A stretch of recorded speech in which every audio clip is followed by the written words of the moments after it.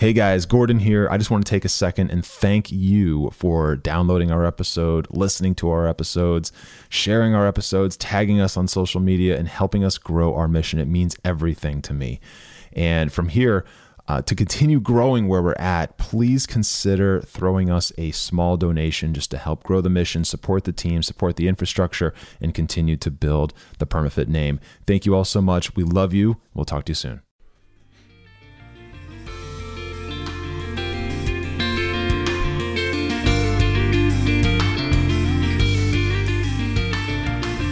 What's up, guys, and welcome to the Strength of Body and Mind podcast. My name is Gordon. I'm going to be your host, and this is episode 91. And today we're going to be talking about 3 ways to overcome weight loss plateaus. Okay, this is specifically for people who are struggling to break through weight loss or fat loss plateaus. Maybe you have recently started losing weight for the summer or something coming up, or maybe it's just time and you decided you're frustrated and now's the time to finally make that leap, which is amazing. Congratulations if that's you. Or maybe you have been working on this for a while and you've hit a plateau and you just can't seem to crack through for whatever reason. Well, today we're going to be talking about 3 ways you can overcome that. Okay, now maybe all 3 of these would apply to you. Maybe only one of them applies to you, but I promise you this, all 3 of these things are very important pieces that almost everyone needs to deploy at some point in order to get to their end goal. Okay, I promise you that. Okay, so the first one, let's just jump right in. The first one is by far, I would say, the most important. All 3 of these are extremely important, but this first one is the most important, okay, because it applies to every single person, no matter what your goal is, okay? And this applies to you even if you're trying to put on weight, if you're trying to build muscle, if you're trying to lose weight, if you're trying to burn fat, if you're trying to stay the same, I guess. If you're in between cycles or something and you're just trying to maintain for a little while before you go into a bulk or a cut or something like that. This would apply to you there as well, okay? And that is understanding your macros and your calories, okay? Understanding your macros and your calories and really utilizing them in the most effective way possible, okay? The most effective way possible for you and your goal, okay? Now listen, every single person, everyone wants to eat intuitively. Now, if you don't know what intuitive eating is, it's basically just operating daily without having to count calories or look at macros or think about proteins and fats and carbs and stuff like that. Just eat whatever you want, basically, and have an intuitive understanding as to what that is that you should be eating in order to reach your goal. Everyone would love that. Okay, that would be great if you could just go along your day and eat stuff and just know intuitively what it is that you need to eat to lose weight or to put on weight or to stay the same or whatever. That's great. That's a great concept. And people can get there. Okay, people can get there. You can graduate to that, right? But if you're in a situation now where you're trying to lose a significant amount of weight, then you should not be going into intuitive eating. You should not be trying to do that.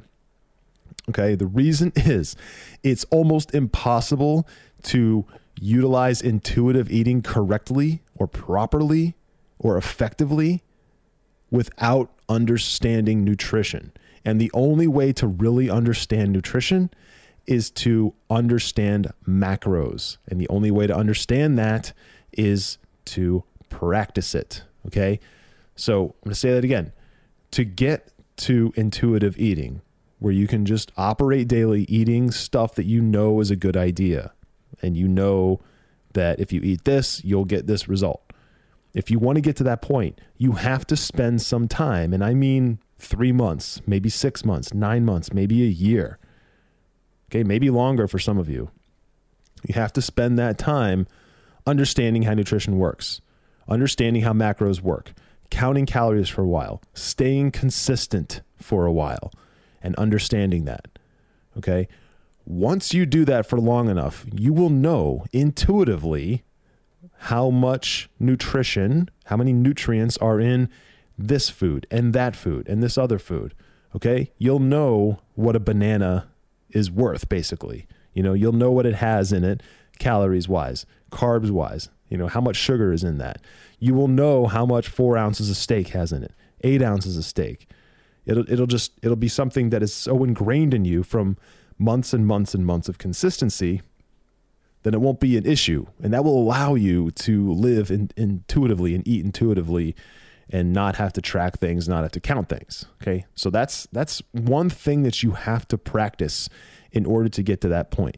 Okay. Nobody can easily and effectively start intuitive eating without going through this process first. Okay. You need to understand how nutrition works. I can't say that enough times. You need to understand how nutrition works. And the only way to really understand that is not reading a book. Okay. That helps. Not just listening to a podcast. Yes, this helps, but actually practicing it daily for a while. Okay. So once you understand that, and this is where it all ties into cracking through that weight loss plateau, is once you understand that, then you can start to deploy these two things. One is a deficit and the other is a surplus. Okay. A deficit of macros and a surplus of macros. So a deficit is obviously when you consume less than typical or less than normal or less than your body needs, basically. So if your body needs, let's just say 2,000 calories a day to stay the same, if you consume all of your calories and all your macros and all of that adds up to less than 2,000, then you're at a deficit. And if you do it right, then your deficit will be a number that doesn't cause you to go insane mentally, meaning you're not starving yourself. It doesn't cause you to become so weak that you can't operate daily and get out of bed and do all your normal stuff. But it does allow you to lose weight a little bit faster. Okay. It does allow you to actually lose the weight that you're trying to lose and burn the body fat that you're trying to burn. So a deficit should never be something that is extremely large in value. Okay. You shouldn't be cutting 1,500. If you're eating 2,000 calories today, every single day, and you're not losing weight, you shouldn't be dropping from 2,000 calories to 1,000 calories. Okay. You shouldn't be doing that. You shouldn't be dropping from 2,000 calories to 800 calories. That's even worse. You shouldn't even be dropping down to 1,200 or 1,300 or 1,400 or 1,500 calories. You should really only be dropping about 300 to 400 calories max. Okay. The body can only burn fat so fast. So it's important that you don't go into such a major deficit that you are doing your body more harm than good. Okay. The body can only lose weight organically and naturally so quick. Okay. Now the most successful people only really lose weight at a max of like 3.5 pounds per week. And that is very aggressive and I would never recommend it. In fact, a healthy rate of loss is somewhere between 0.5 pound and 1.5 pounds per week. Okay. And 2 pounds per week is what I would consider above average, but also still kind of in that healthy domain. But anywhere from 0.5 pound to 1.5 pounds per week is average. And that's a good target to shoot for. Okay. The body just cannot melt fat faster than that in a healthy way. Okay. So don't expect to lose 10 pounds a week or even 10 pounds a month. Okay. Really shoot for that, 4 to 6 pounds per month kind of rate, somewhere in there.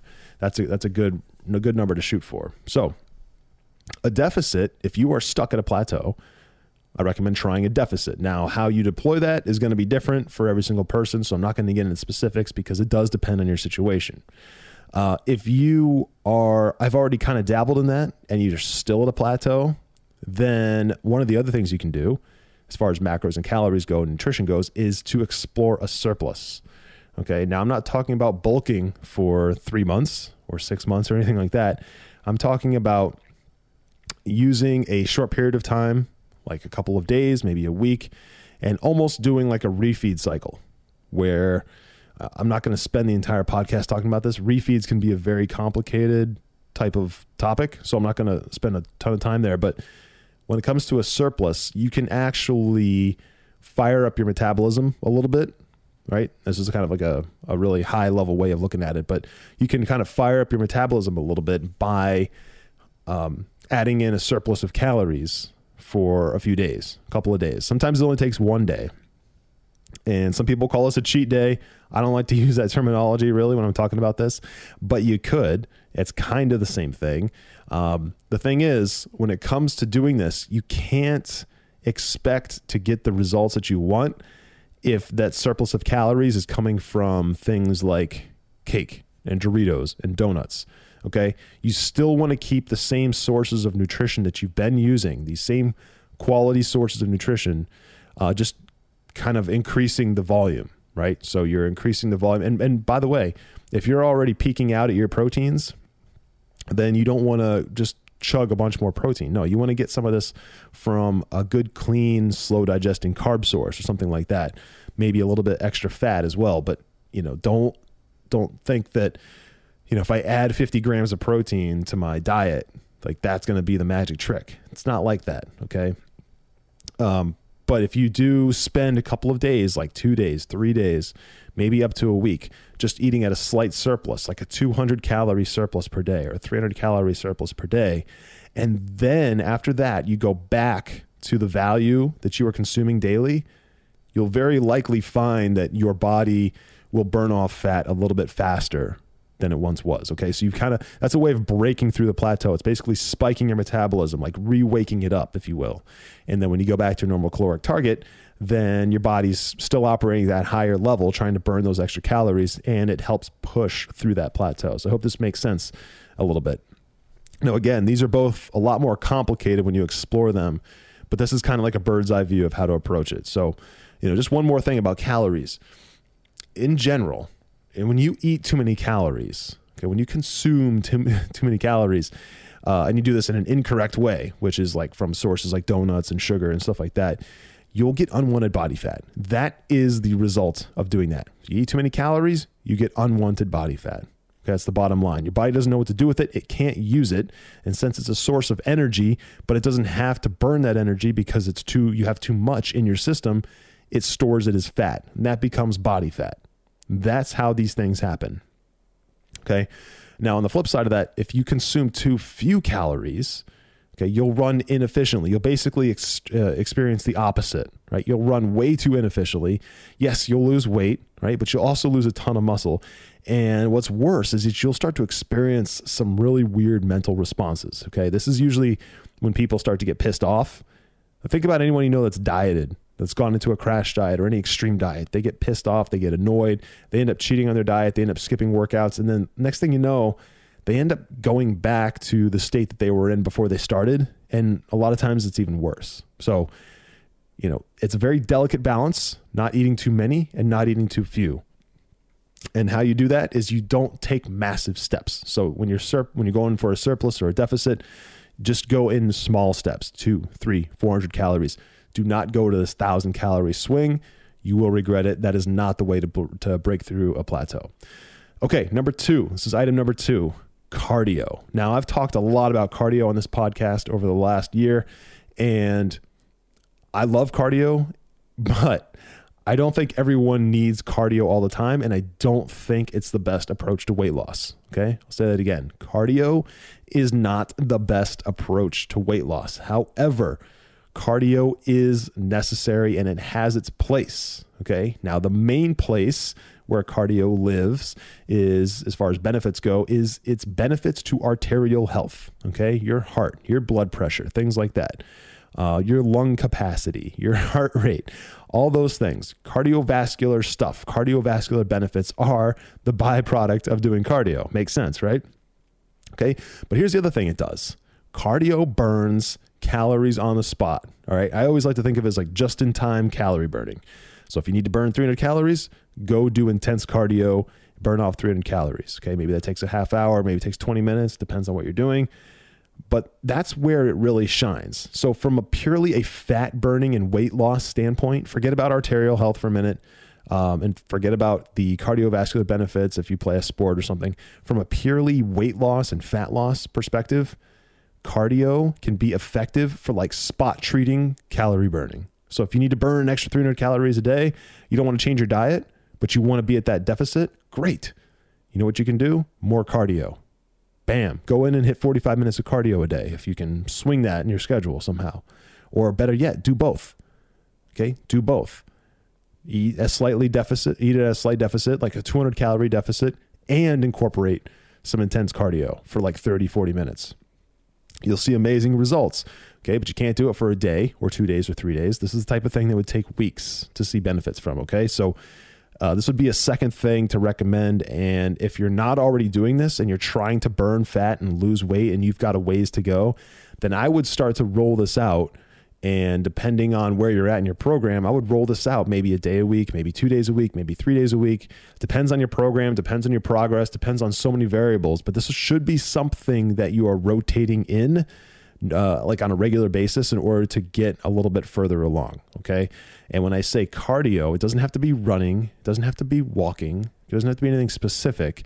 However, the more intense you can do it as far as resistance goes, typically the better your results are going to be. So for example, if you're using a bike, like a stationary bike, put the resistance level up very high and then just bounce back and forth between standing and sitting. When you stand, a lot of times you use more of your calves. Okay. When you're sitting, you probably use more of your quads and your hamstrings, but either way, you're still using your legs, you're still using your body, you're still using your heart, and you are burning calories. If you're on the elliptical, which is my personal favorite, then increase the resistance as much as you can. Okay, if you can go to the max, great. If you can go to 75% of the max, great. Whatever it is that you can handle, and stay there consistently for a good 20, 25, 30 minutes and see what you can pull off. Okay. Same with the treadmill. Now, I don't really like treadmills because I feel like more people experience knee issues and ankle issues and even hip issues really than they do, than the benefits they receive. Right. So, but one of the things you can do on a treadmill that is a little bit more gentle on the body and a little less fatiguing of those joints is to put it up on max resistance and walk. So a slow speed, max resistance, and walk at a huge incline, like a really steep incline.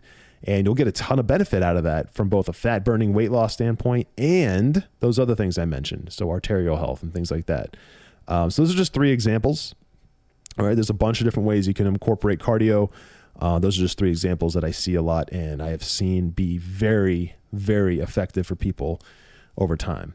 So the third thing, guys, is, and this is another one that everyone should be incorporating. At any point in time, there's really not a situation where this is a bad idea, and that is progressive overloading. Now, I've talked about this a lot in the podcast too, because I believe in it so much. What is progressive overload? That is an approach to...